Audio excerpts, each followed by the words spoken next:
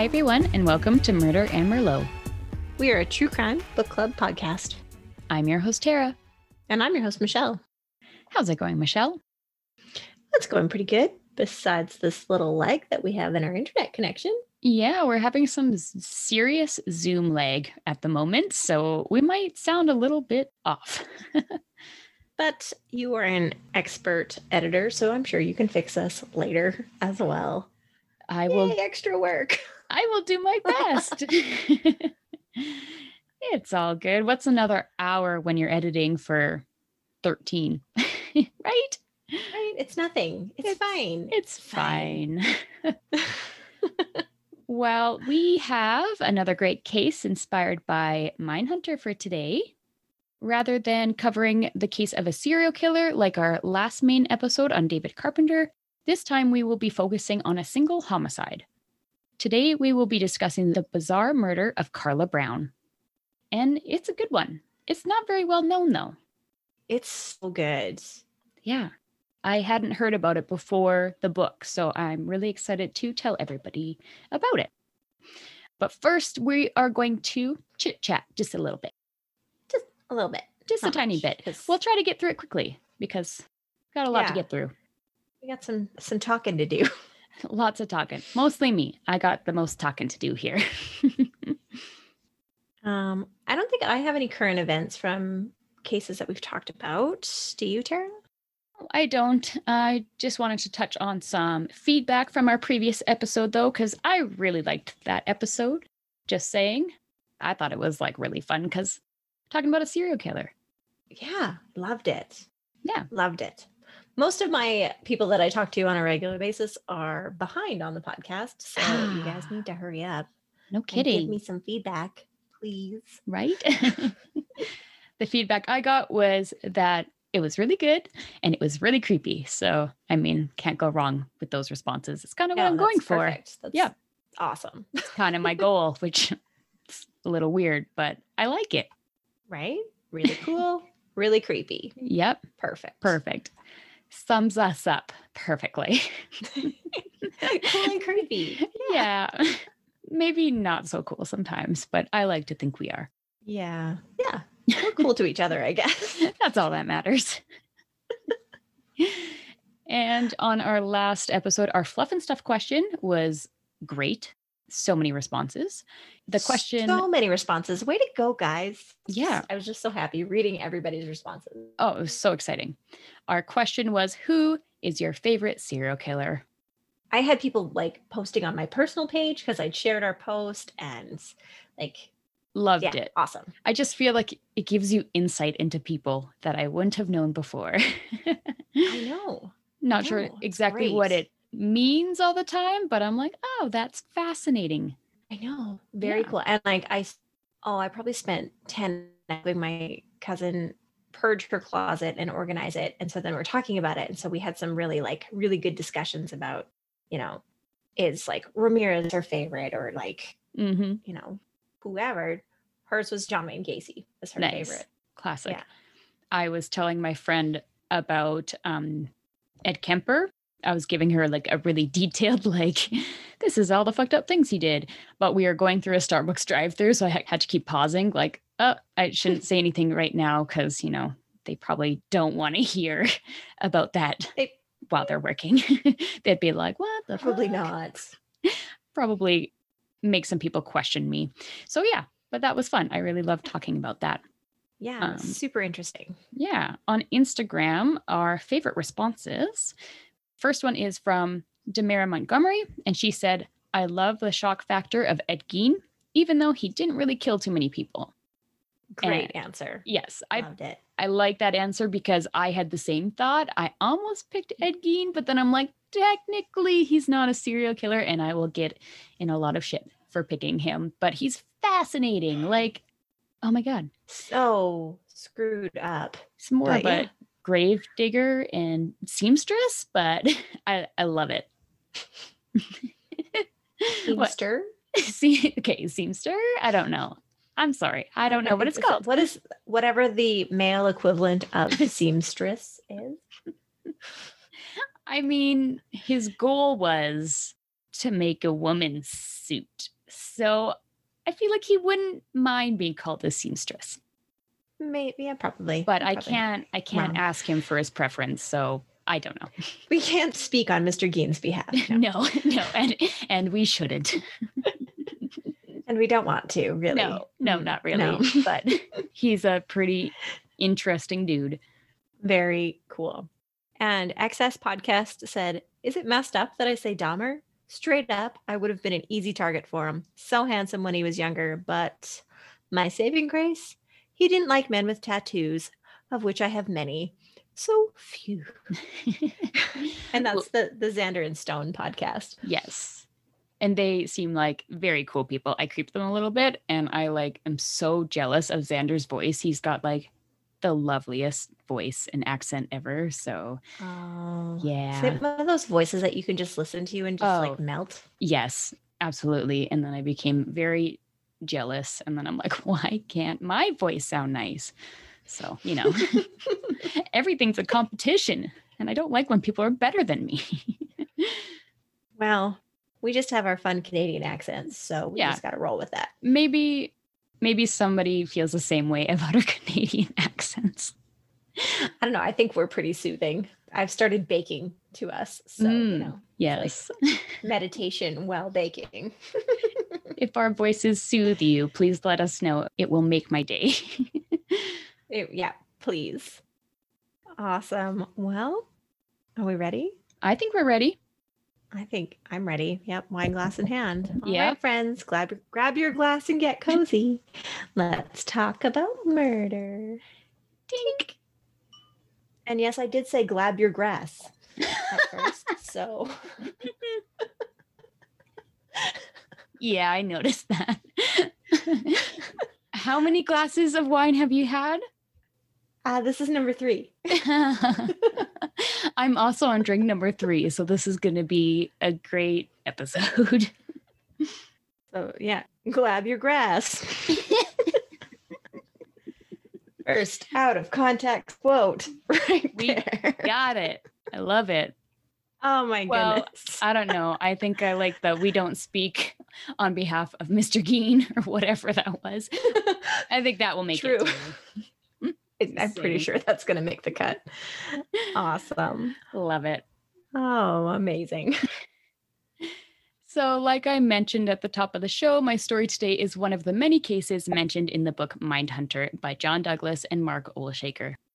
I know I said this last time, but I'm going to say it again. If you have not read the book, that is fine. You don't have to read the book in order to listen to the podcast. Although, if you have read the book, please let us know your thoughts. We would love for our book club episodes to be much more interactive with our audience. And Michelle, do you want to tell the people how they can get involved and be a part of the show? Absolutely. We have our main book club questions posted on the website under the tab called Questions, and you can also find them on our Instagram highlights. If you have any responses to those questions or just thoughts on the book in general, email us at murderedmerlot@gmail.com, and our website is murderedmerlot.podbean.com. Yeah, be like Scott Hemingway from Dark Poutine and tell us your thoughts on Mindhunter. If Scott can spare a moment to talk to us, then you can too.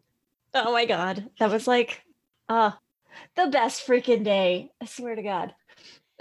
It was pretty freaking cool.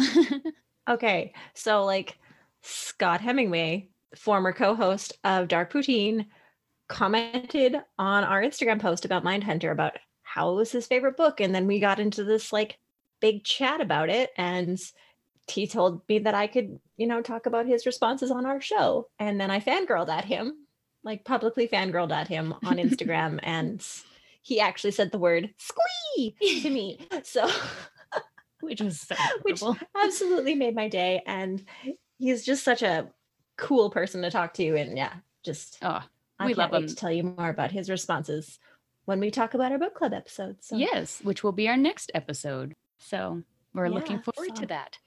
And if you want to tell us about Mindhunter, then make sure to send in your responses before next Sunday, please and thank you. Yes, that would be amazing. That would be great. Okay. Yes. Oh my God. Yes. I know. I even wrote on our script, cue Michelle fangirling over Scott, because I knew it'd happen. Yeah, you didn't have to write that. You knew it. Yeah, it was going to happen. It was coming. It's happened a lot since. Yeah. I'll just replay it in my head and I'm like, oh my God. Like, we talked to those people. That's, yeah. I was asked about our podcast the other day. Sorry for another sidebar, but they asked what my favorite part of it was. And I was like, probably talking to all the cool people that we have talked to, like other podcast hosts, like Scott and Elena from Morbid. And I talked to David Thibodeau, an actual Waco survivor. We messaged Greg Olson. Like, it's like, it's so cool. It's honestly the coolest thing ever that we are actually interacting with these people, and Billy Jensen as well on Instagram. I was gonna say, don't forget Billy. I almost, but I brought it back around. We got Billy. Yeah. So yeah, anyways, little sidebar, but it's so freaking cool, guys. Love it. So cool. Okay. Without further ado, let's jump into it. This is the case of Carla Brown's murder, inspired by Chapter 14, Who Killed the All-American Girl? Carla Brown was born in Lima, Ohio on February 28, 1956. As she grew older, she was becoming a beautiful young woman with a bright future and a smile that could light up a room. And I'm sure we've all watched enough true crime documentaries to know what that line means. It's not going to go so well. She was considered to be the all-American girl as she had wavy blonde hair, was less than 5 feet tall, and had a great figure. Which I feel weird for saying, but apparently it's important as it was brought up in like every source for this case. Is it though? Is it important? Kind of just feels creepy. Right? Like, women are beautiful no matter what their shapes. Sorry. Exactly. We get it. She was beautiful. You don't have to talk all-American standards. Right. We don't have to talk about her body, but okay. Anyways. At Roxana High School, she was remembered as a popular and peppy cheerleader. Her close friends also knew the sensitive and introverted side of her as well. Carla was devoted to her boyfriend, Mark Fair, who is described as strong, athletically built, and over a foot taller than his girlfriend. They truly made a great couple. Once out of high school, Mark became an electrician and Carla went to college. After 5 years of dating, they got engaged and bought a house together in Wood River, Illinois.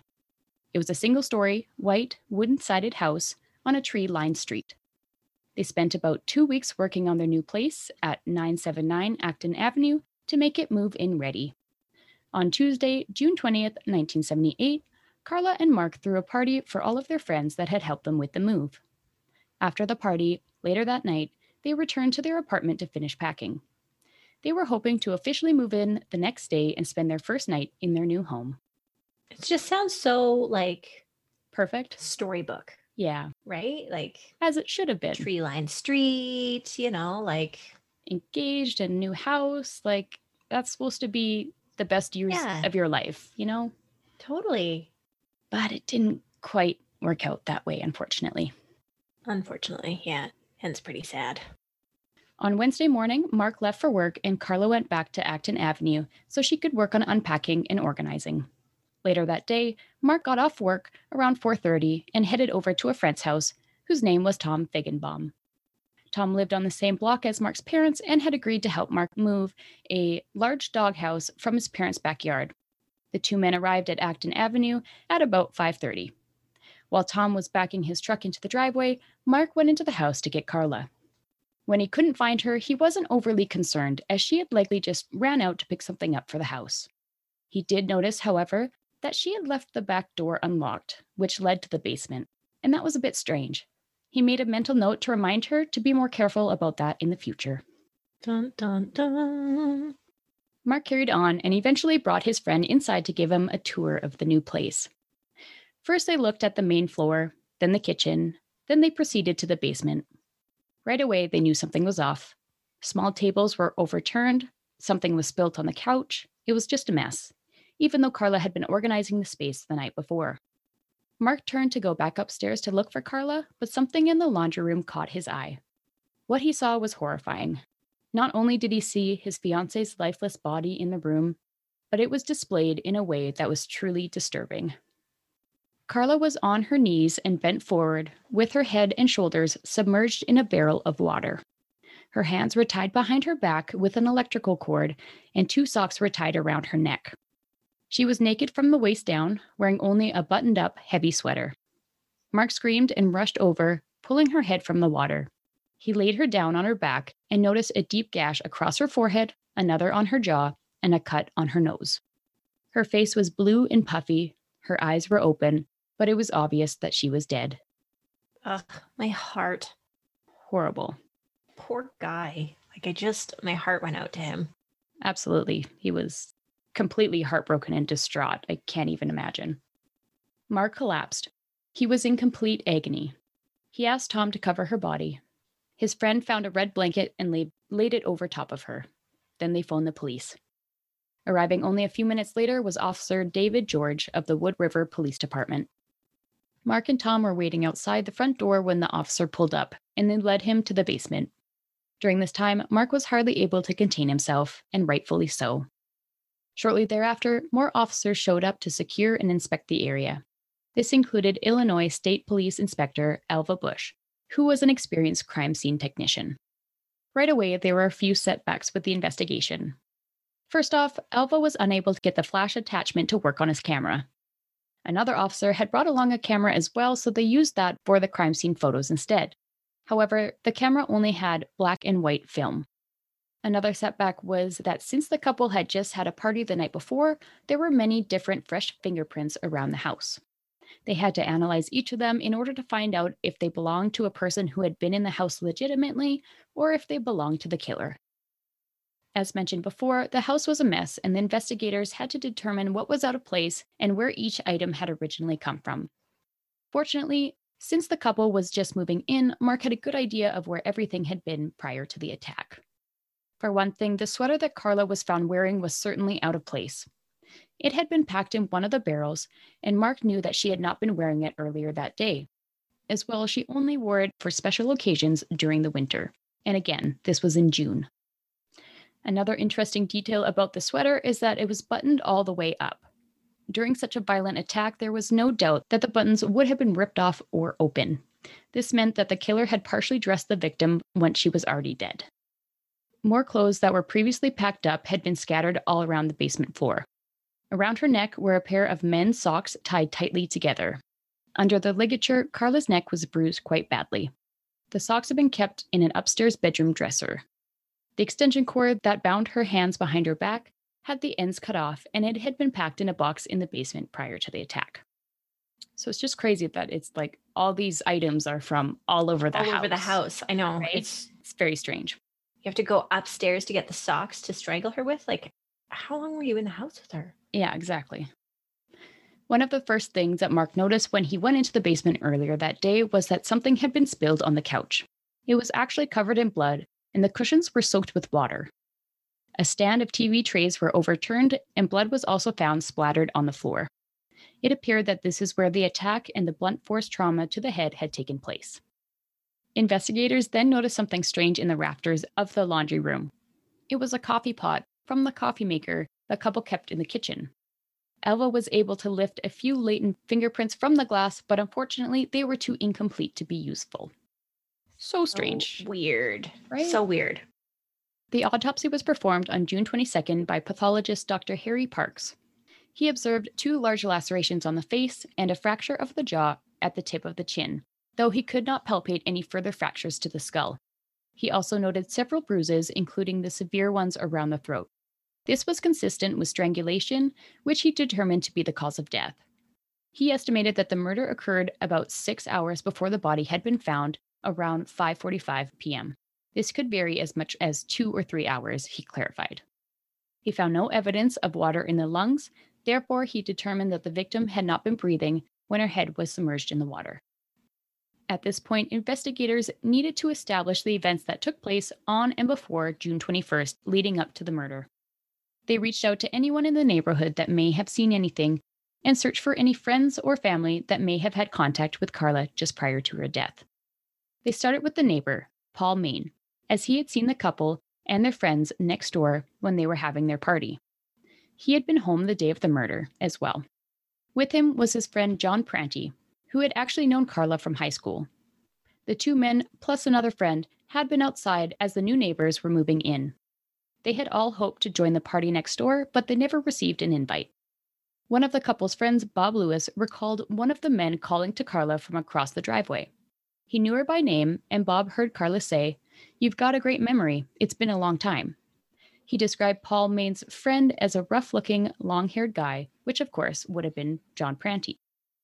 This encounter was a bit unsettling to Bob, so he let Mark know and suggested that he should be careful of these neighbors until they got to know them a bit better. Mark was not too concerned at the time, as he was aware that Carla had known the man from high school and that he was just visiting. As mentioned previously, Paul Maine had been home on the day of the murder that took place right next door. He remembered being on the front porch for most of the afternoon, and again, he was accompanied by his friend John.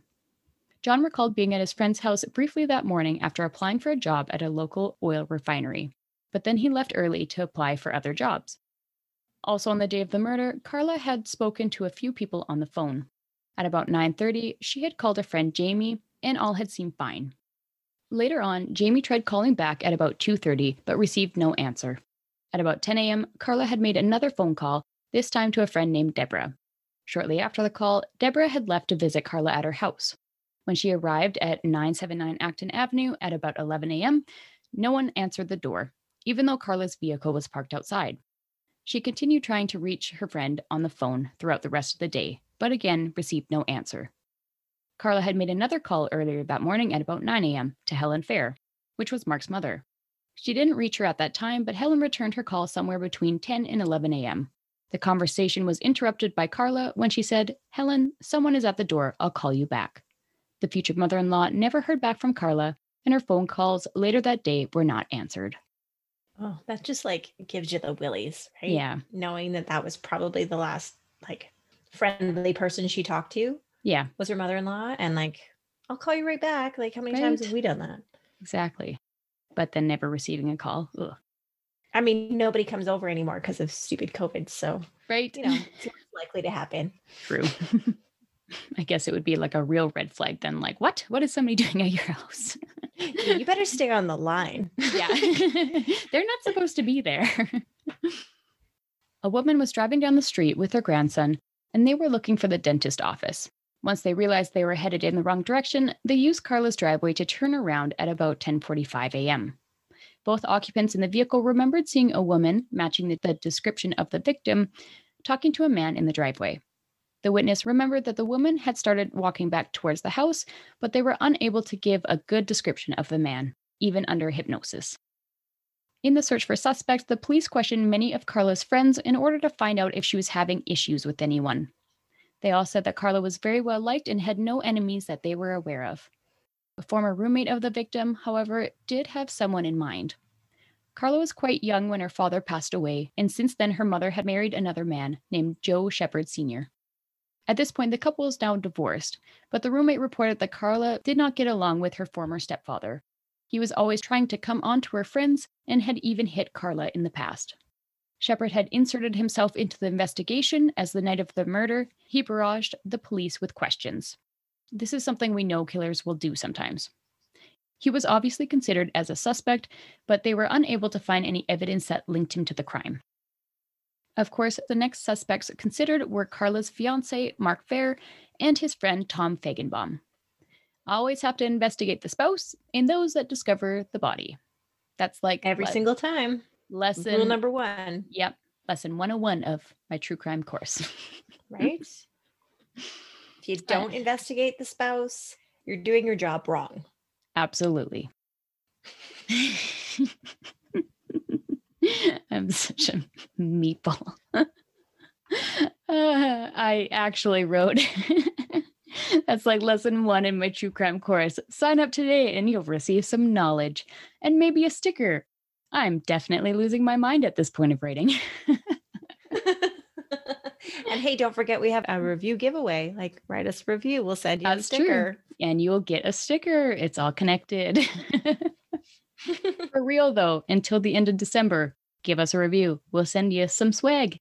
Yep. All the details are on our Facebook and our Instagram posts. Yeah. Anyways. We're professionals. We're so good at this. And back to the story.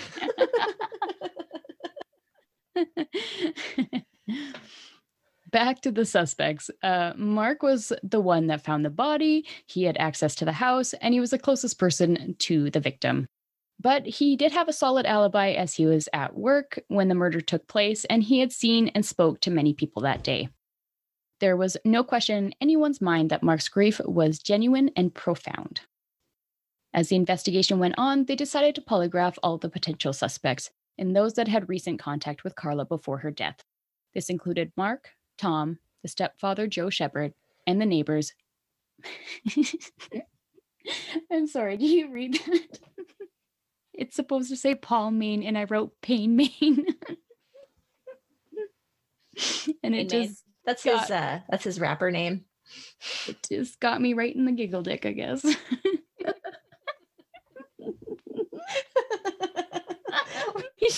we should drink heavily before we record all the time. It's pretty fun.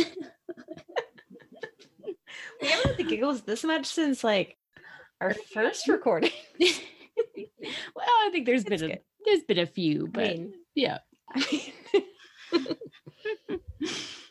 Excellent. Oh my God. Okay. Yes. So Paul Maine and John Pranti were also polygraphed. The first three passed without any issues. No one had really failed, actually, though Paul's results were a bit more off than the rest. He had been home the day of the murder and claimed that his friend John had been with him on his porch and hadn't left. Pranti, on the other hand, said that he had left in order to apply for some jobs and therefore could not confirm where Paul had been during that time. Since Paul's results were questionable, he remained a suspect, although, just like the rest, there had been no evidence that actually tied him to the crime. Although the police worked hard to find Carla's killer, 2 years went by and they were still not any closer. The quiet community was still deeply affected by the horrible crimes, and so were the authorities, some more than others. Don Weber, state attorney, was one of those that couldn't let the case rest. He needed to show the public that this would not be tolerated in his district and reactivated the case in 1980. Another individual obsessed over the case was crime scene investigator Alva Bush. He was in Albuquerque, New Mexico, when he saw an opportunity to push the case forward. He attended a presentation at the Sheriff's Department given by Dr. Homer Campbell, who was an expert from the University of Arizona in the computer enhancement of photographs. After the presentation, Alva approached Dr. Campbell and said, "Hey, Doc, have I got a case for you?" He agreed to have a look at the crime scene and autopsy photos with the goal of determining the exact weapon that had been used on the victim. When I was reading this and I got to this part, I was shocked when I learned that Alva was a dude. Yeah, me too. Yeah. I totally had this picture of like this like classy, like put together lady, because Alva seems like such a like put together lady name. I don't know. I'm sorry. No. Investigator Bush. I'm sorry. But I'm sorry too. I was a little disappointed because I had this picture of this badass woman and like right, and she's like, I am not letting this go. But no, it's this dude. It's a dude. Thank you for not letting it go. You are still a hero of the case, but not how I pictured you in your pencil skirt and heels. I mean, that's your prerogative. That's fine, but just I guess not what we had in mind. It's so funny how your brain just creates these pictures, and then when you learn something else, you're like, oh well, I know. Your outfit doesn't work anymore. I know, but then I'm so stubborn. I'm like, no, you're wrong. Even though I don't know this person, but no, you're wrong. Fine, Alva. Wear pants. Fine, then. You do you. Even though the photos were in black and white, he was still able to analyze them thoroughly. He determined that the deep gashes on Carla's face were made by a claw hammer, and that the injuries to the chin and forehead had been made by the wheels of the overturned TV tray table. Like, what? How? How do you do that? I don't understand. That's so cool. I know. And just like the description of the injuries, I'm like, cringing the whole time. Like, oh, yeah. No, totally. That would be absolutely awful. I just think it's cool that they could determine that, not that that actually happened, because that's the worst. I know. Yeah, that isn't even the craziest part. The next thing he said to Alva changed the investigation completely. What about the bite marks? He asked. Do you guys have any suspects in the bite marks on her neck? What bite marks? Alva replied. No one had previously noticed the bite marks, even on the autopsy. Dr. Campbell was confident that if they had found the suspect, they could get a good comparison with the images he raised. Currently, bite mark analysis is controversial, and some consider it junk science, but we will come back to that later on. At the time of the investigation, however, this was a breakthrough. It was their first piece of solid evidence, and as far as they were concerned, it was practically the same as a fingerprint. Which sounds very exciting, but it really isn't. It really isn't like a fingerprint. Yeah. But that's okay. That's okay. We'll come back to it.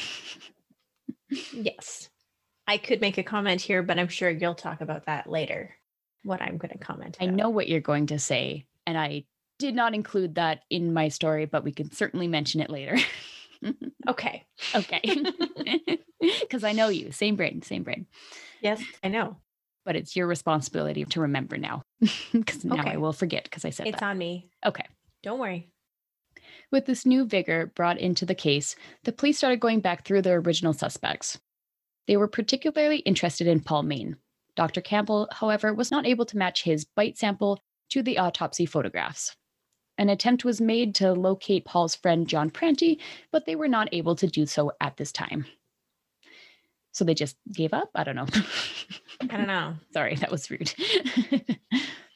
I mean, if those are their two main suspects, then they're not going to be making everybody who ever had contact with them do bite imprints. So no, that's true. That's true.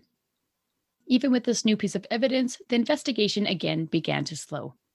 Officers started to look for other resources to aid them, such as bringing in a psychic.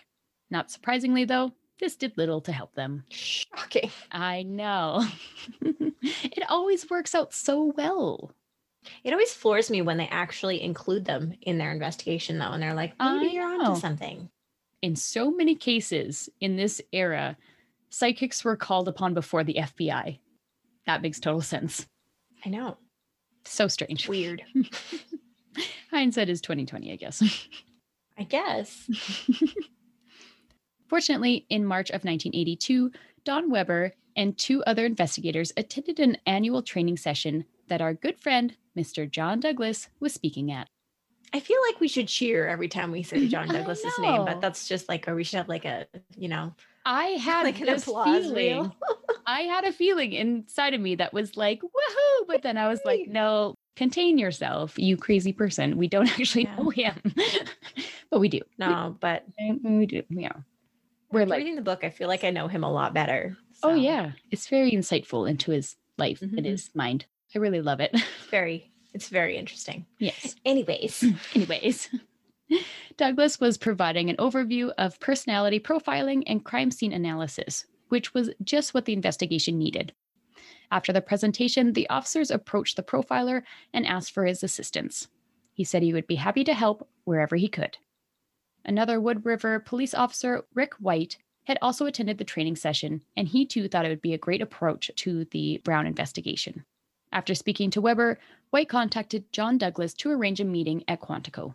He wanted to be in the room with Douglas as he analyzed the crime scene photos and observed his reactions. Joining White on the journey was Assistant State Attorney Keith Jensen, Alva Bush, Randy Rushing, and the current Wood River Police Chief Don Greer. Upon meeting in the conference room, the investigators were eager to tell Douglas all about the case and their theories, but he didn't want to hear it. He prefers to analyze the file and the photos without anyone else's opinions before he draws his own conclusions. Douglas did appreciate their enthusiasm, however, as he generally isn't welcomed into investigations with open arms, but this time, the officers were there because they truly wanted to help, and they refused to give up. After looking at the photos for several minutes, Douglas was ready with his profile. He asked the crew, "Are you ready? You might want to record this." Which I just love. I love his confidence. Me too. I feel like he's such a badass, right? He's just bring it. All right, this is what I know. But I feel like it's also so effortless. He's just so good at it, and it's just how his brain works. He's like, "Are you ready? This is going to be great. It's going to be exactly what you need. So grab your pens, grab your paper. Let's do this." So this is the information that John Douglas could tell about the crime and the killer. First of all, when bodies end up in water inside the house, whether it's in a bath, shower, or container, the goal is not to wash away evidence like most people may think. It actually indicates that the killer is trying to stage the crime scene to make it look like something it's not in order to throw off the investigation, which is fascinating because I did not know that. The police had already interviewed the killer. He has been cooperative with police, so he can feel he can keep control of the situation. He was in the neighborhood or immediate vicinity. They would not have traveled far to commit the crime. He would have had to wash the blood off and get rid of his clothing. He knew the victim well enough that he was comfortable in the situation and knew he wouldn't be disturbed. He likely went to the house and offered to help her move. Carla knew him in some way and let him in. He did not have intentions of murder when he went into the house. If it was planned, he would have brought a weapon or a rape kit.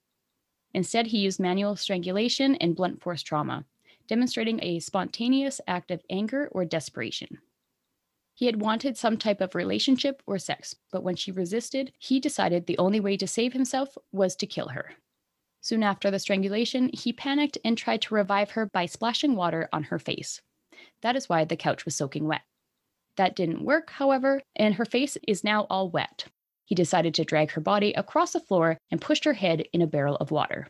This was an attempt to draw attention away from what actually happened and stage the scene as if it was some bizarre, kinky ritual that had taken place.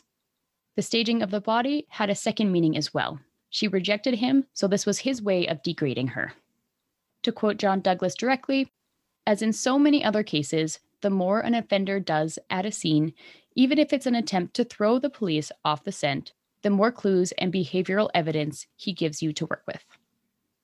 Which is so fascinating. You think the more complicated the case would be, obviously more complicated, but it's the opposite. So it's pretty neat. Continuing on with the killer's profile, he's in his mid to late 20s, doesn't have experience in killing prior to this attack. He has an explosive, assaultive personality, could have committed lesser crimes in the past. If he's ever been married, he is recently separated or is having marital discord. He is a real loser with a poor self-image. That's Douglas's words directly. I like that. I loved it. He's a real loser. He's just a real loser. He may come across as confident, but deep down, he's extremely inadequate. Another zinger. I love him. Average intelligence, went no further than high school, has some sort of shop or vocational training. He changed residences and or jobs. Once the heat died down and it would no longer be suspicious, he would likely leave town. May turn to alcohol, drugs, or cigarettes to relieve his tension. May have been drinking before the attack, which would have lowered his inhibition, but he wouldn't have been drunk as he wouldn't have done so much on the scene post-offense. He would have difficulty sleeping, become more and more nocturnal, and he would have problems with his sex life. If he had a regular job, he would be missing a lot of work. He would have changed his appearance. If he had a beard, he would shave it off. If he was clean-shaven, he would grow a beard. He is naturally scruffy and unkempt, though, so any attempt to keep himself orderly would be physically and mentally exhausting, which, same. I also find that statement. Yes, I can relate. So much. Yes. You want me to do my hair and my makeup? What? Right? It's one or the other. I can't do both. Yeah. Truly. No. And if I do, I need like half a day. Oh, yeah. Right? That is very accurate of how I live my life. I'm pretty sure the last time I put on makeup was Halloween. Nice. Pretty sure. And that's okay. That's how it should be. Yeah, it's fine. His vehicle would be an old and not terribly well maintained red or orange Volkswagen Beetle. Classic. Yep. He would be following the police investigation closely and would pass a polygraph test. The anniversary of the killing and Carla's birthday would be huge stressors for him. He had probably visited her grave and may have even sent flowers or asked for her forgiveness. So that was a lot. That was a whole bunch. A lot of information he was able to get from the crime scene photos, which is the best. My favorite. It's so cool. Just how he can just be like, be that guy who's like, looks at the pictures and he's like, all right, if I was the guy that did this, this is what I'd be like. Exactly. And he was able to do that in only a few minutes. It's not like he spent like a whole day like analyzing and writing down his thoughts. No. He was just like, okay, this is how it is. This is what happened. And he just rattles it off. It's insane. So cool. After taking in all of this information, now the investigators need to make a plan for moving forward. Douglas advised that since the killer will be watching the investigation, they need to announce a new and promising lead, something that will show that the case is once again a top priority, and they are making great progress.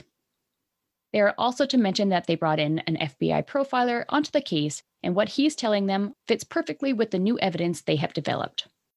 The officers then mentioned that they had been advised by a forensic odontologist, Dr. Levine, that they should exhume the body. As he, as he said, a casket is cold storage for evidence, which I guess is true. It's like the creepiest statement ever, but yeah, cool. It's a little morbid. That's okay. This would give him a better chance to make a definite match to the bite marks. Douglas agreed that this was exactly what they needed at this point in the investigation. He advised Weber to go on TV beforehand to announce that if the body is in good shape and the new exam turns up the evidence that they expect, they will be close to solving the murder. This public spectacle they were creating would be a huge stressor for the killer. He will be concerned and will want every detail. He may even call police directly to ask questions. They also need surveillance on the cemetery and photograph or video everyone that shows up. Once it is announced that the body is still in good condition, it will send the killer further over the edge. His behavior will change and he will further isolate himself. While all of this stress is building, the police should make a statement in the paper that is empathetic to the killer, saying that they know what he's been going through. He did not intend to kill Carla, and that he's been carrying a huge weight on his shoulders for years. Douglas also helped in outlining an interrogation technique. Once the unsub is identified, he should be left to stew for a week so that he will be more likely to confess before being arrested. They need to use the facts about the crime to their advantage when interviewing him, such as, "We know you carried her from here to here," or "We know about the water." The investigators were very pleased with the help and information that they received from John Douglas. From the profile, they had determined that 2 of their initial interviewees still looked like strong suspects. I did it again! Pain Main! Dear Lord. I think you should just call him that. Pain Main, that's his name. Main. Yeah. Paul Main and John Pranty. They had both been next door the day of the murder. At least John had been drinking beer that day, and their stories never quite lined up with each other's, which could have been a result from the drinking or the low intelligence, or one or both of them were lying. John had done better on the polygraph, but they both fit the profile. Pranty a little better than Main. He had been very cooperative, and once the heat had died down, he had left town, just like Douglas predicted. As the investigation went forward on these 2 men, the exhumation of the body went underway on June 1st, 1982. Dr. Levine had been on the scene, and it received a lot of coverage from the press. Fortunately, Carla's body was very well preserved. A new autopsy was performed by Dr. Mary Case. Unlike the first autopsy, Dr. Case found that the cause of death was actually drowning, not strangulation.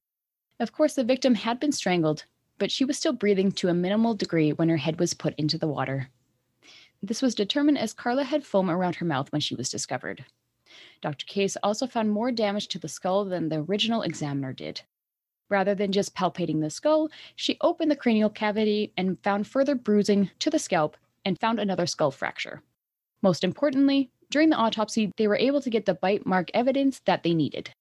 Like, who did that first autopsy and how did they miss all that shit? Well, yeah, even the first time I read about the initial autopsy, I found it very strange that they just palpated the skull for fractures. Like, that's not going to work. Yeah, no. Like, I mean, if they were very severe, sure, but X-ray the head.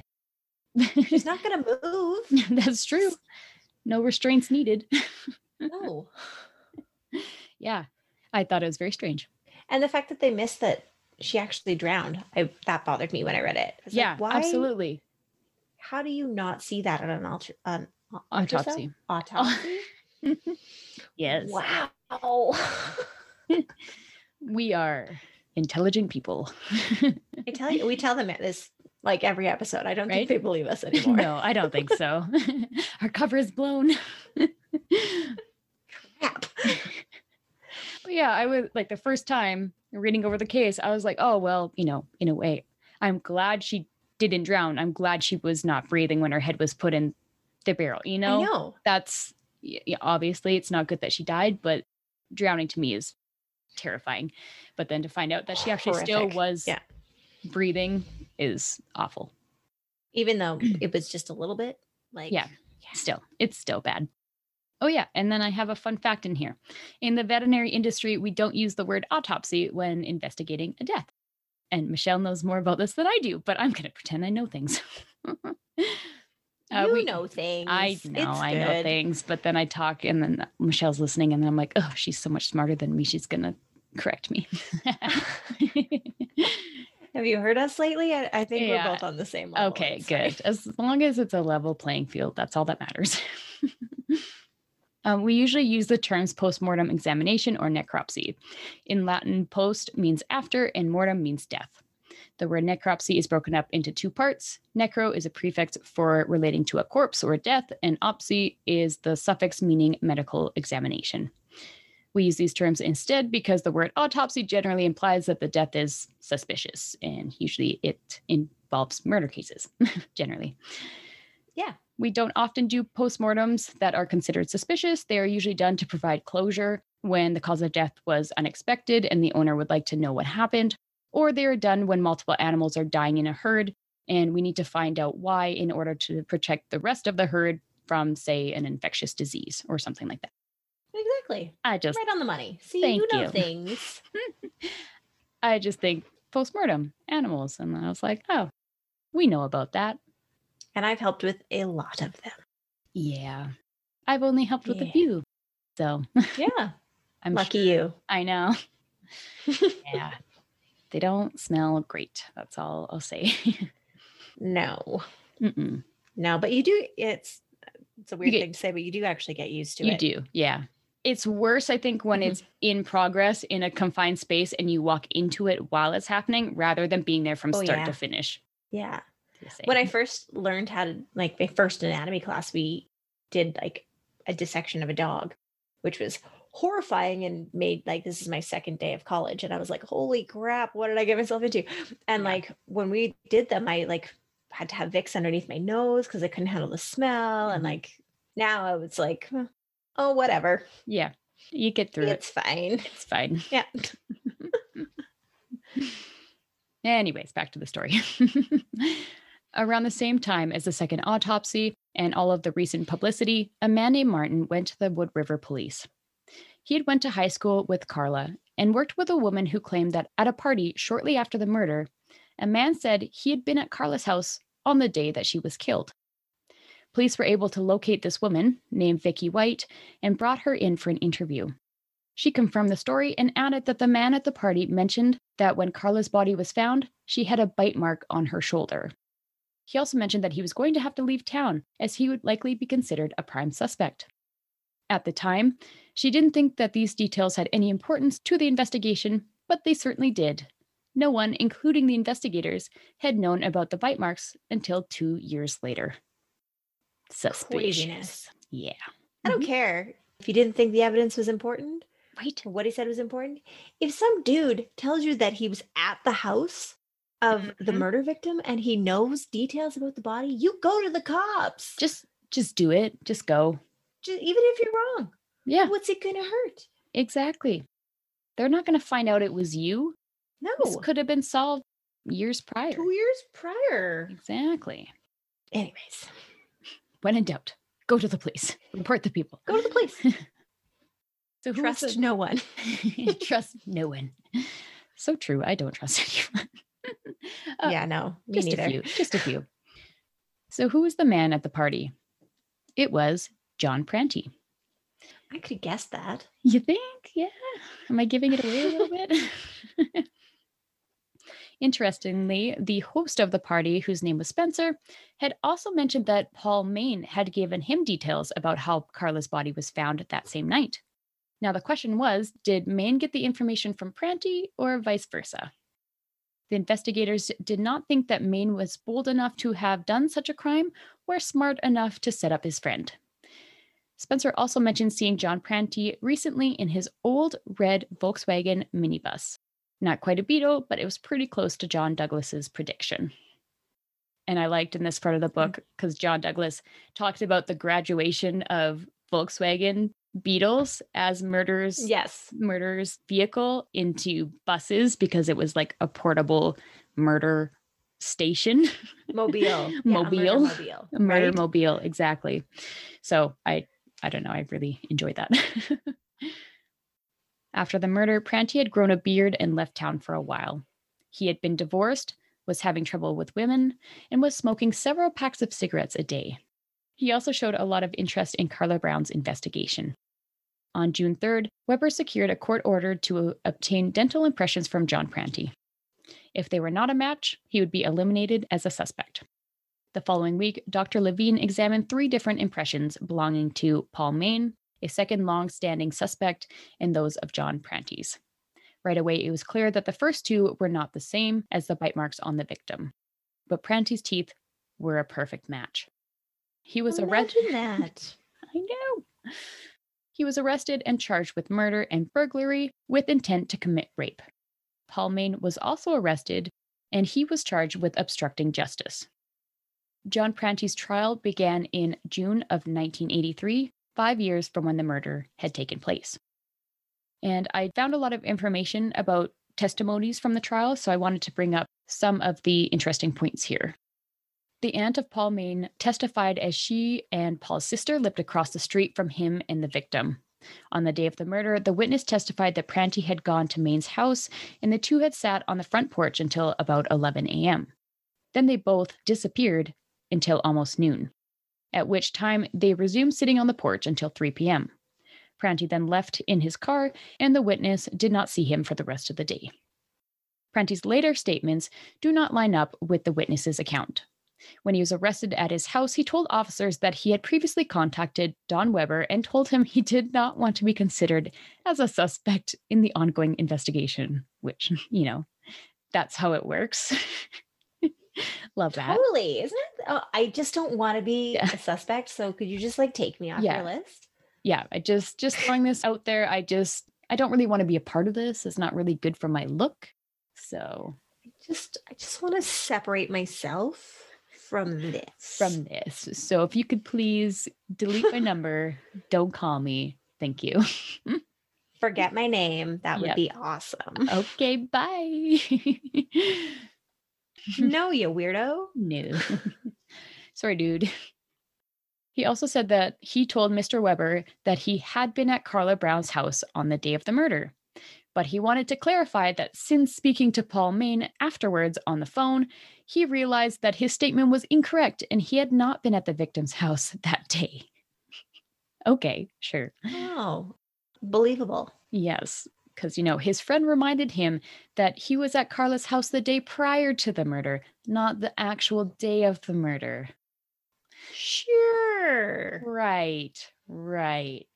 Believable. Very convenient. Whatever you say. During the trial, Pranti was asked if he had met the victim at school, in which he stated that he had not and he did not know her. The only time that he had seen her was the day before the murder, when she was in her front yard. At this point, he again stated that he had not been inside Carla Brown's house at all.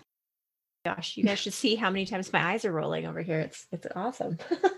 And I'm going to keep going because later on, he changed his story again. He recalled arriving at Paul Main's house on the morning of the murder. The morning of the murder, leaving, and then returning. He had gone to Paul Main's to see if he wanted to put in job applications with him. He figured he sat around with Paul from about 10 to 12 or 1. He left his friend's house when police started showing up because he didn't want to be caught smoking weed and drinking on the front porch. Naturally. Because weed's the thing that's going to make you disappear, not the murder that you committed in the house next door. Exactly. Cool. Later that night, Paul and him reconnected at a different friend's house. John Pranti recalled, "This stuck in my mind that Paul showed up here, and he was shook to some degree, and he went on to explain more about what was going on over there at Carla's." And at this point, he was told by Paul that Carla was dead. Oh. Mm-hmm. He was told by Paul. Yes, for the first time. He had no idea. I believe that. Me too. The next time he had heard about the murder was a few days later at the party in which Vicky and Spencer had attended. He claimed that Spencer was joking and suggesting that he was the one that committed the crime. Pranti went on to say that it was actually Spencer that had brought up the bucket of water and the bite marks. He, of course, didn't know anything about that. Well, naturally. Mm-hmm. He wasn't there, remember? He doesn't want to be a suspect. Right. Such an idiot. I do these like finger like, ooh, invisible, not here. And it's like, you're recording a podcast, you idiot. Nobody can see you. I can see you and I appreciate the hand gestures. So it's fine. Thank you. Because I'm also a hand talker. I'm waving at you. I'm very much so. And I have to keep my hands busy the entire time I talk. So if we ever did a live show, people would think I'm some sort of crazy because I have to like move my hands or make circles on my hand or like anything. I don't know. My hands just have to move while I talk. And it's very strange. I get it. Yeah. Also during the trial, an ex-girlfriend of John Pranti's had testified. Susan Lutz had stated that once they were laying in bed and, quote, he kind of whispered in my ear that he killed a woman. Creepy. Run. Run away. Like get out of bed and run. Go anywhere but there. When she asked if that was true, he said, I can't really talk about it because I'll lose my freedom.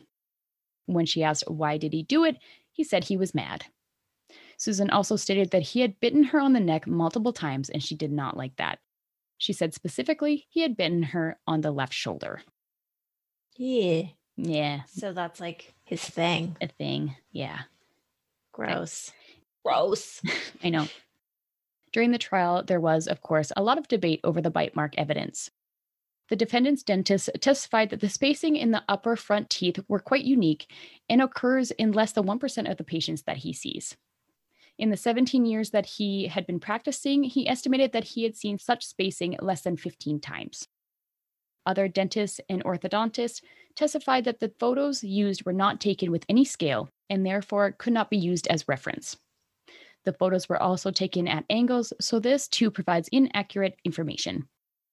Another indication of distortion in the pictures was that the pathologist was pulling the victim's skin tightly, so this could have increased the size of spaces between the marks. One dentist classified the photographs of the wounds in question as one step above useless for purposes of comparison. Well, like you said before, there's been lots of like debate over bite mark evidence, but at the time that this happened, Ted Bundy had just recently been convicted on bite mark evidence. So exactly, people were a little more prone to believe that this bite mark could be legit, and it wasn't yet a debunked science. So yes, exactly. It was quite compelling and just put one of the most notorious serial killers ever seen behind bars. So right. Yeah. And there's a really memorable picture of Ted Bundy, like in his trial, looking at the pictures, the bite mark impressions and the impressions from his teeth. It's just one that like sticks with me for whatever reason. He's just like, God damn it. Like looking at that picture, like, well, shit. Yes. Yeah. It's really tough. I do think in some cases, I think it can be beneficial if they're quite unique marks, as they're saying this case is. But at the same time, you know, you can get bruised and bruises can spread and change shape and everything like that. So it's pretty difficult to say for sure. I mean, I feel like if I bit something and was like leaving a bite mark, my impression would be unique because I got hit in the face with the steel gate and my front tooth got pushed backwards. So it doesn't sit in line with my other one. So that's not normal. Right. So I think a unique impression like that could be used. Yeah. But yeah, it's interesting. Not that I'm ever going to bite somebody.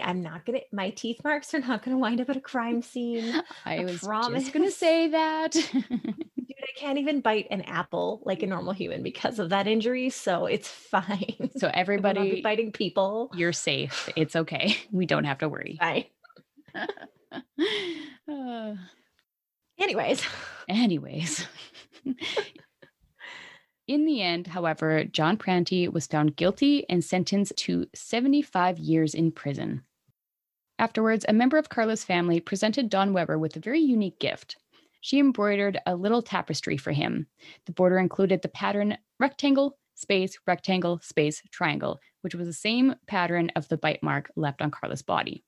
The embroidery included Don Weber's slogan during the trial, "You can lie through your teeth, but your teeth don't lie." John N. Prantty, July 15th, 1983. And I quite like that. Okay, as a cross stitcher, I love that. Me that is too. so freaking cool. I know. I was like, I want that on my wall.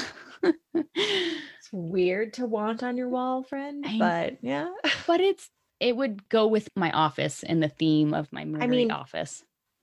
I could stitch it for you if you really want it. I mean, I'm saying the original one would be what I wanted, not a copy. Okay. That would just be strange. Okay.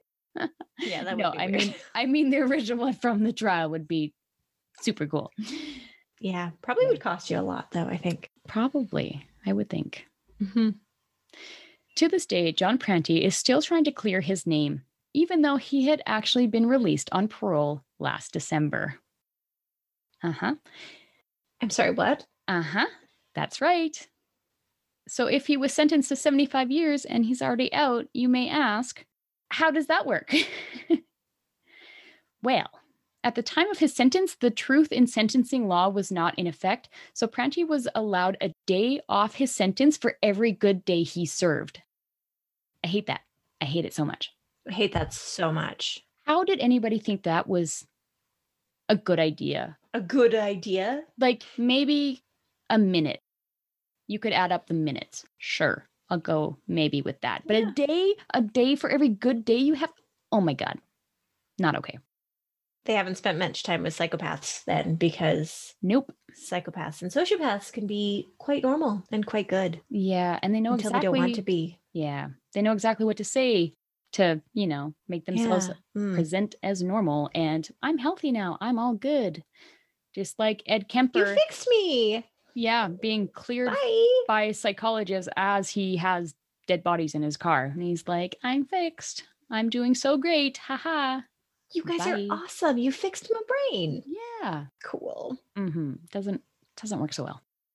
Associate Judge Neil Schroeder has denied Prantty the chance to file a second post-conviction petition, which Prantty claims would prove his innocence. Prantty and members of the Chicago-based Exoneration Project have claimed the debunked bite mark evidence was used to convict him. Attorney Josh Tepfer said that exoneration could be a great benefit for his client, even if it comes after he is released. Prantty has consistently insisted he is innocent, and he would like to have the public record reflect that. Exoneration could affect his future prospects for such issues as employment. Schroeder wrote that in order to file such a petition, the new findings must provide conclusive evidence that the jury got it wrong. Quote, the new evidence must support total vindication and exoneration, not merely a reasonable doubt of the defendant's innocence, the judge wrote. The new evidence is not conclusive, Schroeder said. The attacks on bite mark evidence are not enough to warrant a successive post-conviction petition because there was other evidence that pointed to Prantty. Schroeder said that there's also evidence jurors paid little attention to the bite mark evidence, even though, at the time, it had attracted national attention.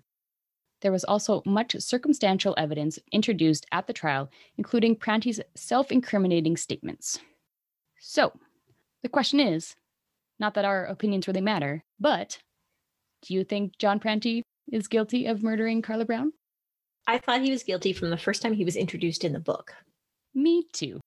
I was like, oh, that guy did it. And I don't know if it was how John Douglas wrote it, how he was described. I was just like, that guy did it. Mm-hmm. And then when they were going through the profile, like when Douglas made up the profile for him, I was like, still that guy. Like, oh, yeah. I certainly think he did it. I think if it happened in today's time, they would have a really hard time presenting that case at a trial because so much of the evidence is circumstantial and the bite mark evidence wouldn't hold up nowadays. But regardless, I do think he's guilty and I think he did it. And I think Paul Main knew more about it than what he was saying as well. And I wish I could have found more information about what his involvement was, but I definitely think there was an aspect to that as well.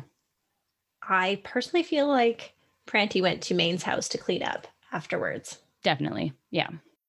Just timeline of when neighbors had seen them together, when they saw them apart, right? Like he showed up there and he's like, yeah, I gotta use your shower. I got a problem. Yeah.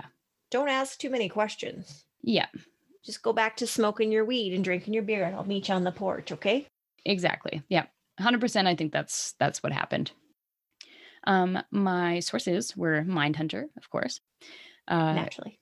Case Text. It was a bunch of transcripts from court hearings and everything like that. It was difficult to read, but it was very informative.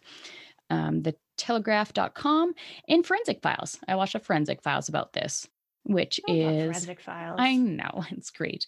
It is in season 4, episode 8. Body of Evidence is what it's called.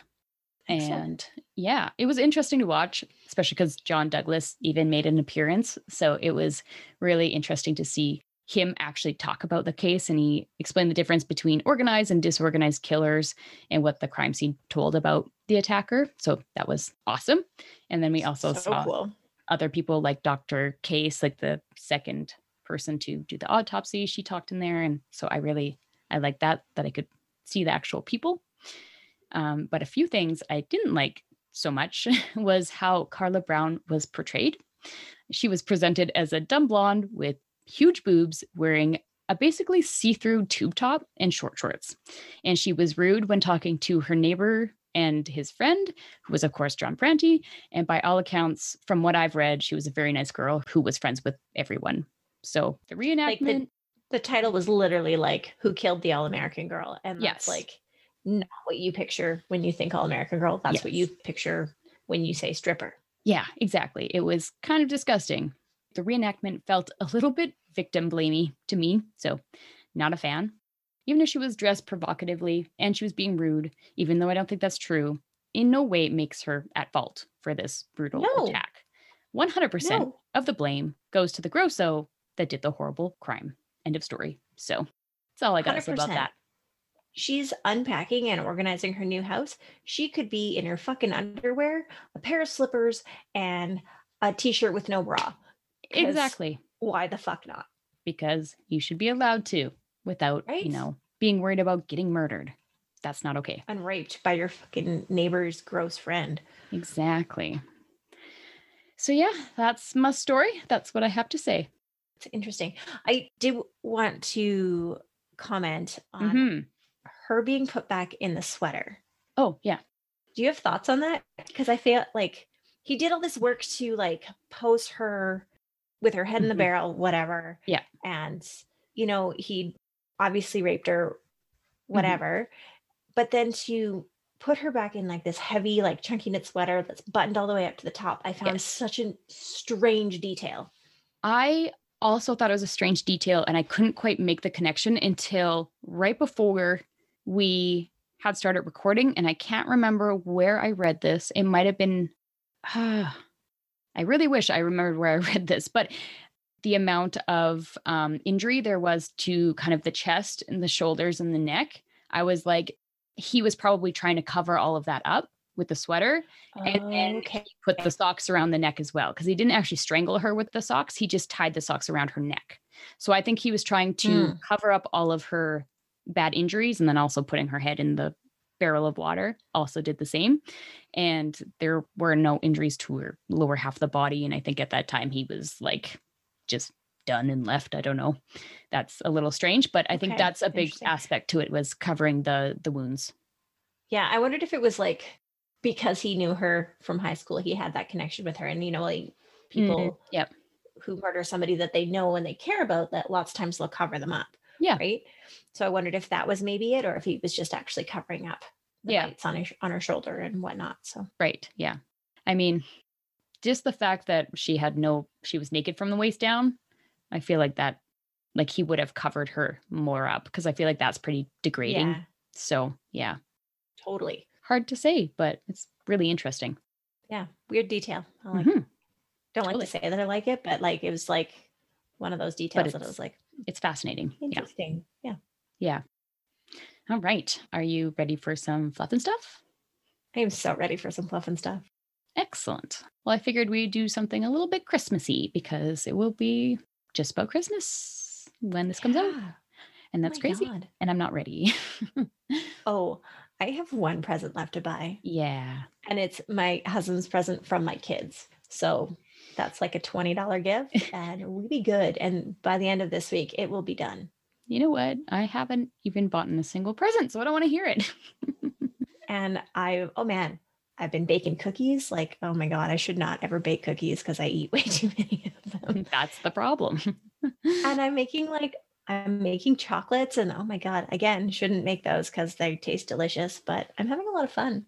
That's But excellent. seriously, it's my thing. I listen to us podcast and I listen to other people podcast and I bake shit. So that's not my new thing.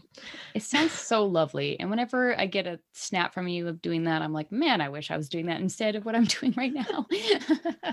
Or I'm like decorating my Christmas tree, and in the background there's like sweet Christmas carols playing, and then it's like, and he hacked her up with a knife through my earbuds. So you know, balance. I love it. All right. My question today is, what is an unusual Christmas tradition that you have? Ooh, okay. So my family is super fun, and we started doing this quite a few years ago because both my grandparents were failing, and so life was stressful for my mom and her sisters, and so we decided that once, we did like all the normal like traditional Christmassy things, so Christmas breakfast and opening the presents and stuff. Once Christmas night hit and the younger kids went to bed, we would throw a theme party, which we had some fun theme parties. Like we did Redneck Christmas the one year, and we did 70s Christmas, and like we dress up, we like do the things. We had 80s Christmas, and I like legit brought my NES with old school Duck Hunt and old school Mario, and we had like Mario competitions, and my hair was crimped and it was huge, and we did a murder mystery party. That sounds so cool. I got to be the murder victim. It was so much fun. But my advice to anybody is don't do a murder mystery party with your family, because you wind up like having to be like the person who's having an affair with the captain of the boat that you're on, who turns out to be your dad. What? And, flirting with the bartender who's played by your brother. Yeah, I could see how that would be a little strange. I was like, this is disturbing, but so fun. Love it. And so there's talk this year about maybe if we can have Christmas together, like we would all love to have Christmas together, to have a toga party. Oh, that sounds fun. I love that. Yeah. And I feel like my husband's going to get togaed. Like instead of pants, he's going to get togaed. And I feel like that's going to happen. Oh, that's fantastic. So I'm rooting that we can rooting for the fact that we can have Christmas like we want to have Christmas. And yeah, if I'm wrapped up in a sheet, I will take a picture. I appreciate that. That is so cool. What a fun tradition. Yeah. And it's kind of like slacked off in the last few years, but we still always wind up doing something fun. Yeah. Christmas night, like just, yeah. I love that. Yeah. It sounds so lame now. I was just going to say, Dad, me and my cousins, we always end up watching Forrest Gump together every single Christmas, and it's not planned, and it's not like this is our tradition, but it happens every single year, and it's just lovely. I love that. Yeah. It's not a Christmas movie. It's just like, it's not, but it just always Tom feels Hanks right. Yeah. Being Forrest. Yeah, that's right. So we all just gather around in a small bedroom in my grandparents' basement, and we're just like, let's watch some Forrest Gump. I love it. Yeah. Love it. One year our theme was just like chocolate martinis. Wow. I love that. That was a good Christmas, I tell you. I could get on board with that. Yep. Yeah, there was some headaches in the morning. Oh, I bet. I bet. That was one of the nights that I got like, I love you, man, drunk with my cousin's now husband. And my husband was already in bed, and he was like, oh, honey, if I pulled half the shit that you did last night, I would be in trouble forever. Oh my God. I love that so much. Yeah, it's good times. This is why we love Christmas.